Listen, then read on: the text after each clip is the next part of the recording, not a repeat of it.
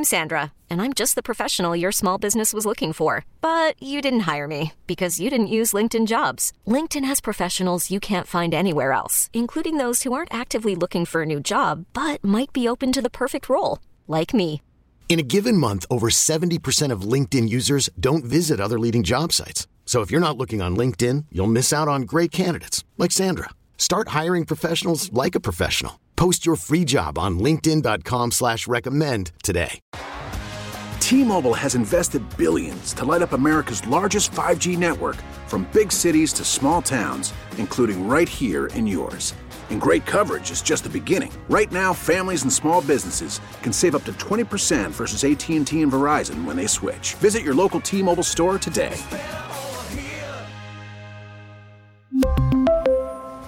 Plan savings with 3 lines of T-Mobile Essentials versus comparable available plans. Plan features and taxes and fees may vary. He covers college basketball for ESPN. It's the great Jeff Borzello making the big interview. Award-winning writers, athletes, coaches, the biggest names in sports. It's the Gary Parrish Show Big Interview on 92.9 FM ESPN. Borzello, before we get to what you saw last night at Madison Square Garden, and I know that Memphis is unranked and has been all season and is largely off of the national radar, but if you've seen Memphis at all this season, it's a bit of a lesser roster, but perhaps a better team. They don't have an obvious NBA draft pick like they have in most years under Penny Hardaway, but they are currently 7-2, top 30 at KenPom. Again, if you've seen Memphis at all, what do you make of what you've seen so far? I mean, they're old. Like, they're really old. And in a college basketball, I guess, landscape where, you know, everyone, you know, the teams are turning away from kind of starting 5 freshmen, and I guess we'll get to Duke in a little bit, but, you know, you really want to be old nowadays, and Memphis is going to be older and more experienced than pretty much every team they play, and that's going to be worth something down the stretch. I mean, Penny doesn't have to deal with kind of trying to integrate a couple of freshmen and guys that are coming in with huge reputations from high school. He's got guys that have been around the block. They know what college basketball is about. They know what they want. A lot of these guys are on kind of their final, you know, it can be the last 3 months playing college basketball. And so I kind of get that hunger a little bit when watching them. I mean, Kendrick Davis came in and he's, you know, he's been as good as advertised, I guess, but he's also kind of bought into, hey, I don't need to take, you know, 25 shots every game. And DeAndre Williams has been great. And that's kind of the other thing is that over the past couple of years, when Memphis has been good, DeAndre Williams has been good. The team has run through him. The offense has run through him. And, you know, against Mississippi, he got, I think, 15 or 16 shots, which is what he needed. He's been distributing really, really well. So I think that the fact that Davis has come in, but him and Williams have kind of coexisted, and it's worked a lot better the past 2 or 3 weeks, I think that's been a good sign. So I just think that, you know, a bunch of old players learning how to play together for their final 3 or 4 months of college basketball, I think that just kind of lends itself to a hunger that they're going to have that a lot of other teams won't have. Next up for Memphis is Saturday's game down in Atlanta against Auburn. Auburn is undefeated, 8-0, ranked 11th in the AP poll, but no notable wins so far. Best win is maybe a home win over a St. Louis team that just got blasted last night by Iona. Do you have a sense for how good Auburn is at this point? It's really hard to tell. I mean, you meant the Northwestern game, and they scored 43 points, and that's probably their best win or second best win of the season, which is, you know, maybe a little bit of a dubious sign. The issue I have with Auburn is kind of the same issue as last year, is that you know, Wendell Green and KD Johnson they have the ball in their hands a lot, especially down the stretch of games, and you know, neither player is overly trustworthy to make the right decision. And last year, those decisions were to not pass the ball to Jabari Smith or Walker Kessler. I mean, you know, they just flat out forgot those two players existed for long stretches of games. And now they don't have those type of players, and Wendell Green and KD Johnson are still going to be, you know, the heavy usage, high usage guys. So I'm just kind of concerned for Auburn in terms of, all right, when they get into the meat and potatoes of the season, you know, what are those two guys going to do? Are they going to go out and shoot 15, 20 times a game and not get other guys involved? You know, and again, I mean, hey, maybe it works out. We just haven't really seen it yet. Like you mentioned, they don't have any notable wins. So that's kind of the one thing I'm watching. And again, you know, talking about going against Memphis, Auburn's a team that they are experienced, but they also have guys that are coming in looking to prove themselves. I just think Memphis might be more together at this point. Talking to Jeff Borzello from ESPN. He's on Twitter at Jeff Borzello. Last night you were at the Garden for doubleheader Jimmy V. Game 1, an upset. Illinois 85, Texas 78. Texas actually led this game by double digits, as you know, with less than 8 minutes to play. Then Illinois goes on a 22-12 run to close regulation, force overtime.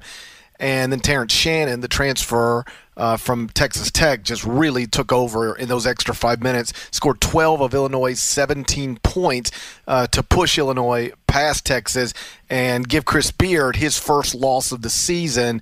Did you learn more from Illinois or Texas last night?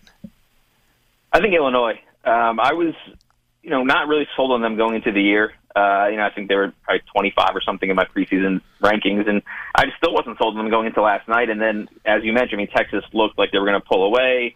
They should have won it in regulation. They had a lead in the final minute, and it kind of opened my eyes. Brad Underwood's got a lot of guys.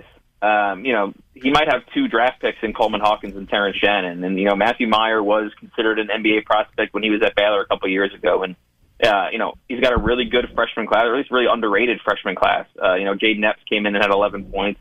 Sincere Harris played really good defense. He's just got a lot of dudes, and he mentioned that after the game. He said, I don't know who's going to score, who's going to contribute on a given night, but it's coming from somewhere. And last night it was, there was a 4-minute stretch where Dane Danger was the guy, and there was a 4-minute stretch where Jaden Epps was making plays, and Meyer was awesome in the first half.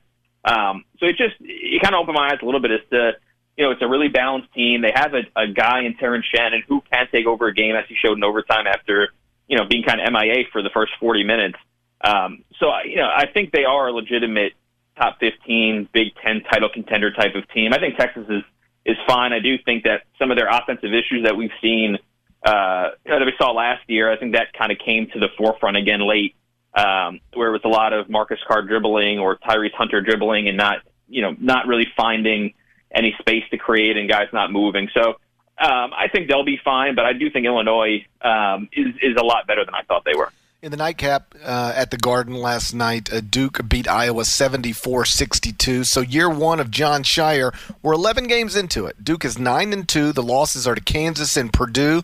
Nothing embarrassing there. They've got 3 top 30 KenPom wins over Iowa, Ohio State, and Xavier. How do you think Jon Scheyer's first season replacing Coach K is going so far? I think it's going probably according to schedule. I guess going into the year, I would not have thought they would lose to Purdue by 19 points, but Purdue might be, the best team in the country at this point. I had some concerns a couple of weeks ago. I just didn't think that they had a guy who could take over a game. And, I think a team, especially with young players, needs someone like that. But I think Jeremy Roach, as many issues as he's had the past couple of years in terms of shooting the ball, and, he was coming off the bench for most of last season, he showed last night he can be a guy. He can make shots from the perimeter. He can get to the rim. He's tough. He's physical. And I think that was a really good sign for them moving forward. The other thing is that the freshman class, besides Kyle Filipowski, kind of got off to an inconsistent at best start. And I do think they're kind of figuring some things out. Derek Lively didn't play well last night, but it does look like they've practiced throwing the ball to him somewhere near the vicinity of the rim so he can just go catch it and dunk it and then block shots at the other end. He doesn't really need to do much besides that. Dariq Whitehead's getting healthy. Mark Mitchell's looked good the past couple of games. Tyrese Proctor's made plays. So for a really young team with a first-year head coach, I think they're probably going according to schedule. And given the struggles of the ACC, they might be able to rack up a lot of kind of easy, cheap wins along the way as the freshman class kind of gets older and more used to college basketball. So I think they looked really, really good last night. And if Jeremy Roach plays like that, it's a top 10-ish team in the country. You mentioned Derek Lively. For people who are unfamiliar, this is a 5-star freshman who at one point was ranked the number 1 player in his high school class. And I think probably in some recruiting rankings finished either number 1 or close to it. So far this season, he's been, he's shown he's made little impact. Let's just keep it at that. Do you think, and again, it's early December. We could be talking in January, and he's flipped a switch, and he's unbelievable and overwhelming. But if you were guessing right now, do you think he's just a role player on this Duke team? I think so. He was ESPN's number 1 recruit in the class. I don't know how that looks at this point, but there's still a long way to go. But it's through 1 month of the season, you could make a very, very easy argument he's the fourth best post player that Duke has. Filipowski's been terrific, and Mark Mitchell has been really, really good lately. Ryan Young, he was an experienced offensive rebounder, post scorer at Northwestern, and he's doing the same thing at Duke. And when you have those three guys playing the majority of the minutes, and on the perimeter you have Roach and Whitehead and Proctor playing a lot of minutes, it's just, is Lively going to get more than 15 minutes for most of the season? Right now, you'd say no. That's kind of pretty, that's pretty alarming for a projected lottery pick, top 3 recruit, regardless of service. I guess it's a little bit concerning, but again, I mean, he has shown flashes the past couple of weeks. Again, they don't really need him to do much besides, run to the rim, catch lobs, and then block shots at the other end. He didn't do that last night. He got into foul trouble pretty quickly and didn't really make an impact. But the other thing you have to consider is he had an injury in preseason, missed a lot of, October practice. And so I think that kind of contributed to the slow start. But if I'm John Shire, I'm looking at Ryan Young and Mark Mitchell and Filipowski and saying, hey, you guys are bringing me more right now. You're going to get more minutes at this point. Talking to Jeff Borzello from ESPN. He's on Twitter at Jeff Borzello. I want to bounce around with you a little bit. If you'd have asked me in the preseason to predict the national champion, I would have said, I don't know, Gonzaga, North Carolina, Houston. Give me one of those teams. If you were to ask me today, I would say I'm less sold on Gonzaga, less sold on North Carolina, but all in on Houston. Kelvin Sampson's team still looking for a big signature win, but the Cougars are ranked number 1 in the AP poll. They are number 1 at KenPom, and they seem to check every box you need to win a national championship. Experience, great coach, NBA talent, a 5-star freshman. Are you a believer in Houston to that extent? Yeah, I think they have the highest floor of any team in the country. I don't know if they have a ceiling of an Arkansas or a Duke just because of the NBA talent, but it's they barely get out of second gear against some of these teams. I mean, the game against Oregon, I know Oregon hasn't been as good as we thought, but they seem to just go through the motions, and that was a double-digit win on the road at a Pac-12 team. Like, it's just they seem to know who they are. Every night they're going to grab offensive rebounds, they're going to defend, and at worst that's good enough to win probably 25 games this season and win at least 2 or 3 games in the tournament. The difference with this season's team is they have a lot of offensive weapons. That's something that Kelvin Sampson hasn't really had the past couple of years, which is a good sign considering they made the Elite 8 and Final 4 the last 2 years. So, you have Marcus Sasser. He seems to be healthy. Therese Walker, the 5-star freshman. Terrence Arsenault is another top 100 recruit that looks like he's a player offensively. They just have a lot of weapons.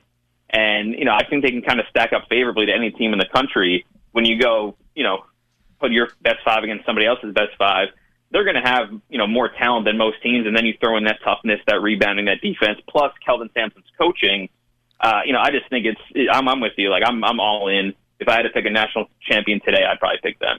You mentioned Arkansas. Nick Smith, the one of 3 McDonald's All-Americans, but the most heralded McDonald's All-American in Arkansas's recruiting class, missed time early, but he's now back. Was 6 of 14 from the field last night, 22 points, 4 rebounds in a blowout. Not really a blowout. It was 65-58, a win over UNC Greensboro. You noted how Arkansas has a high ceiling. A lot of that is obviously tied to Nick Smith. I had friends who are Arkansas fans who were concerned about his, very notable absence from some early season games, but it looks like everything's fine in Fayetteville now. Yeah, I guess the missed practice time that I blamed for Lively's slow start hasn't really impacted Nick Smith at all. It's funny. I mean, Eric Musselman seemed to say that he was going to kind of ease Smith into the equation, and he throws him out last night for 39 minutes. So I guess he's all the way back. He's all the way healthy. But he raises the ceiling of that team. He just gives him a guy. He's one of the best offensive players in the country. He was probably the best offensive player in the 2022 recruiting class across the country. And Anthony Black was great early. Ricky Council can get buckets. Trevon Brazile has had a breakout. I don't know, every other game, I guess I would say. But Nick Smith he's a legitimate go-to guy. He's great for himself, great for others. And he brings kind of perimeter shot-making ability, which not a lot of guys in Arkansas can do right now. And so I just, if they play to their potential, and obviously there's 3 months or whatever till Selection Sunday, it's a long way to go. But I just think he kind of raises their ceiling to national title contention if all the pieces fit. Wrapping up here with Jeff Borzello from ESPN. Last thing before I let you go, a lot of Mississippi State graduates in this market.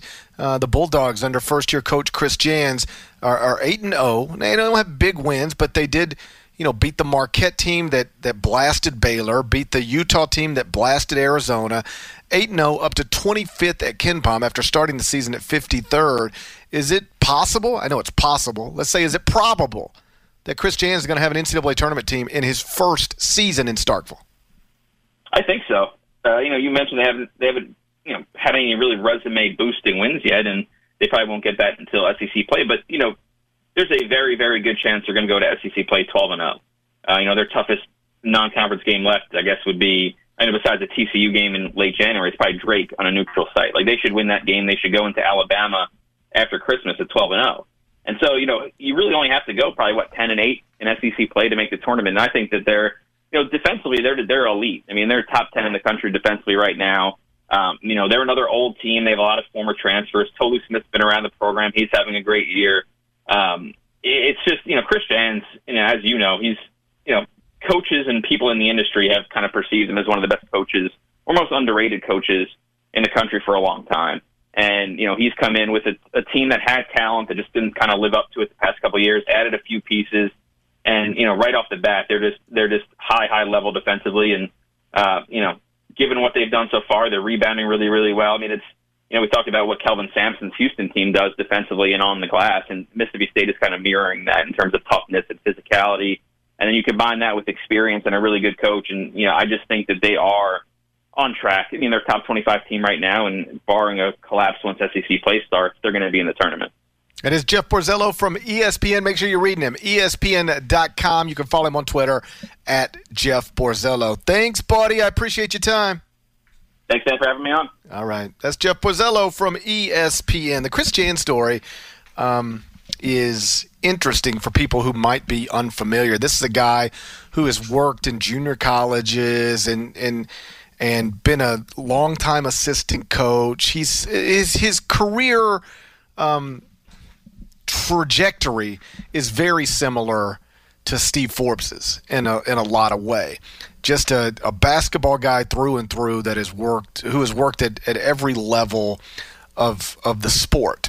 And then, back in 2014, after he had been an assistant coach at Wichita State for Greg Marshall for a significant period of time, he got the head coaching job at Bowling Green. And people were like, he's going to be great at Bowling Green. And he was. Like, in this first year, he won 21 games. And then he had a off-the-court incident in a bar. You can Google it if you want to. And it cost him his job. And it was like, man, is Jans ever gonna make it back? And, there was no obvious answer to that question. Greg Marshall rehired him at Wichita State. And, the way I understood that is that, I know Greg Marshall's career really went sideways for, reasons that you can also Google. And he's no longer the coach at Wichita State or anywhere. But my understanding of that whole situation is that, Marshall didn't know if he could bring Chris Jans back on staff after the incident at Bowling Green. And Steve Forbes and some others who were close to Jans and close to Greg, reached out to Greg Marshall and said, you've got to help him now. He helped you for a long time. He needs you now. And you have the power on your campus to push this through. Not everybody could have hired Chris Jans in that moment, but there are certain coaches who have so much power on a campus that they can push some things through that maybe some other people can't push through. And at that time, in that moment, Greg Marshall was that guy at Wichita State. So he brought him back to Wichita State, and Jans spent a couple years there, as a special assistant to the head coach. And then he got the New Mexico State job when it opened in 2017 to restart his Division I head coaching career. and just absolutely killed it at New Mexico State. In 5 years there, went 122-32. He won the league, the Western Athletic Conference, 4 out of the 5 years he was there. Finished third in the other year. Made the NCAA tournament 3 out of the past 4 times we held an NCAA tournament.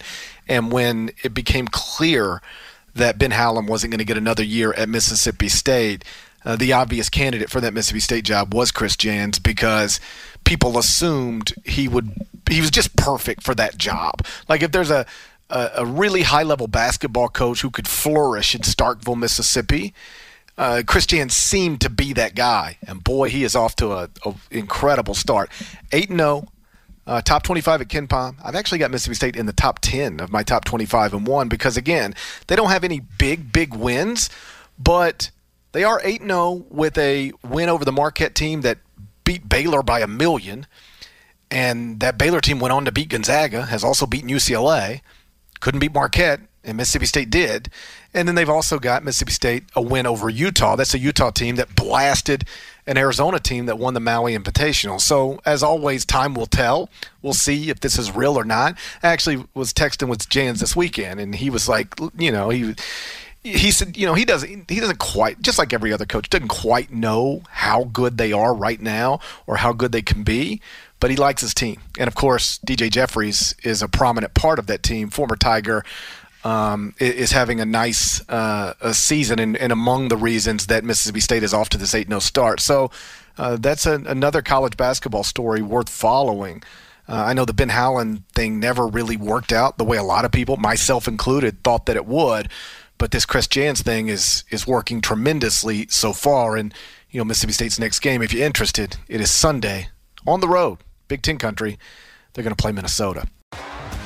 T-Mobile has invested billions to light up America's largest 5G network, from big cities to small towns, including right here in yours. And great coverage is just the beginning. Right now, families and small businesses can save up to 20% versus AT&T and Verizon when they switch. Visit your local T-Mobile store today.